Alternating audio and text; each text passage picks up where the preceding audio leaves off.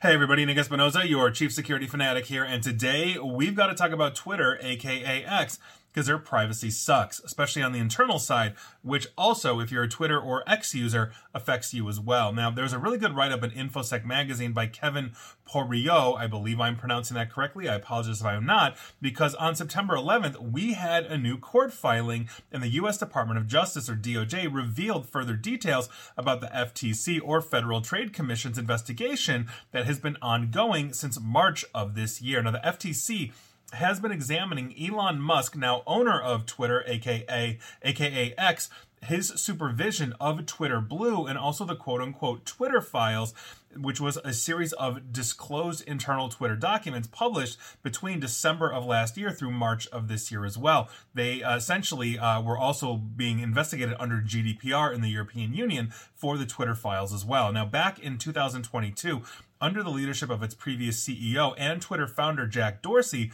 Twitter was fined $150 million by the FTC, which then forced the company to enhance some of its privacy and security measures via this administrative order. So the court filing now suggests that Musk may have violated that order and when he took over the company. So specifically, the court filing said that Musk's granular control of X Corp fostered a quote-unquote chaotic environment, and his mass layoffs prevented remaining company officials from complying with their obligations to the FTC. In other words, they cut the staff so deeply that anybody that was left simply just did not have the resources to be able to comply. You need teams of people for compliance, especially when you're talking about a company the size of Twitter, and he cut the teams.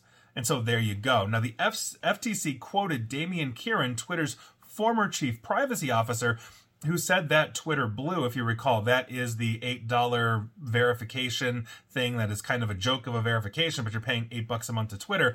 He said that Twitter Blue launched so quickly that a, quote, security and privacy review was not conducted in accordance with the company's process for software development, end quote. And if you recall the launch and rollout of that, now, interestingly enough, before Musk's takeover, I was actually paying I think it was $5 a month or whatever, which moved to $8 a month because it's a marketing platform for me and it gave me the ability to edit tweets and all of that. But now they tied it to essentially that blue check mark. And so what we saw when they rolled that out, again, was not conducted in accordance with the company's process for software development. You saw a whole bunch of people just spin up fake accounts to the point where a pharmaceutical company lost billions of dollars in a single day because a pharmaceutical company with a blue check mark that looked exactly like them basically acted as them, saying that insulin would be free. We saw Nike spoofed, a whole bunch of others as well. It was a complete and utter disaster of the verification system that Twitter had previously in place. Now, additionally, the U.S. government raised concerns over some of Musk's decisions,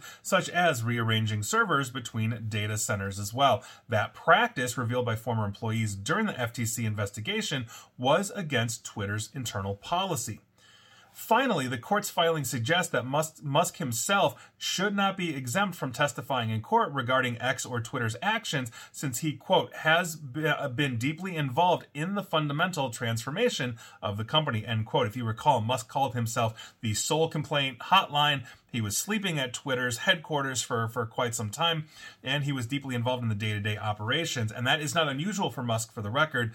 From what I understand, he did the same thing at Tesla, SpaceX, and all of the others as he was getting them off the ground. This was basically Elon Musk's latest $44 billion toy, and he was enjoying playing with it, and now he's moved on, and he's turned the reins over to a new CEO.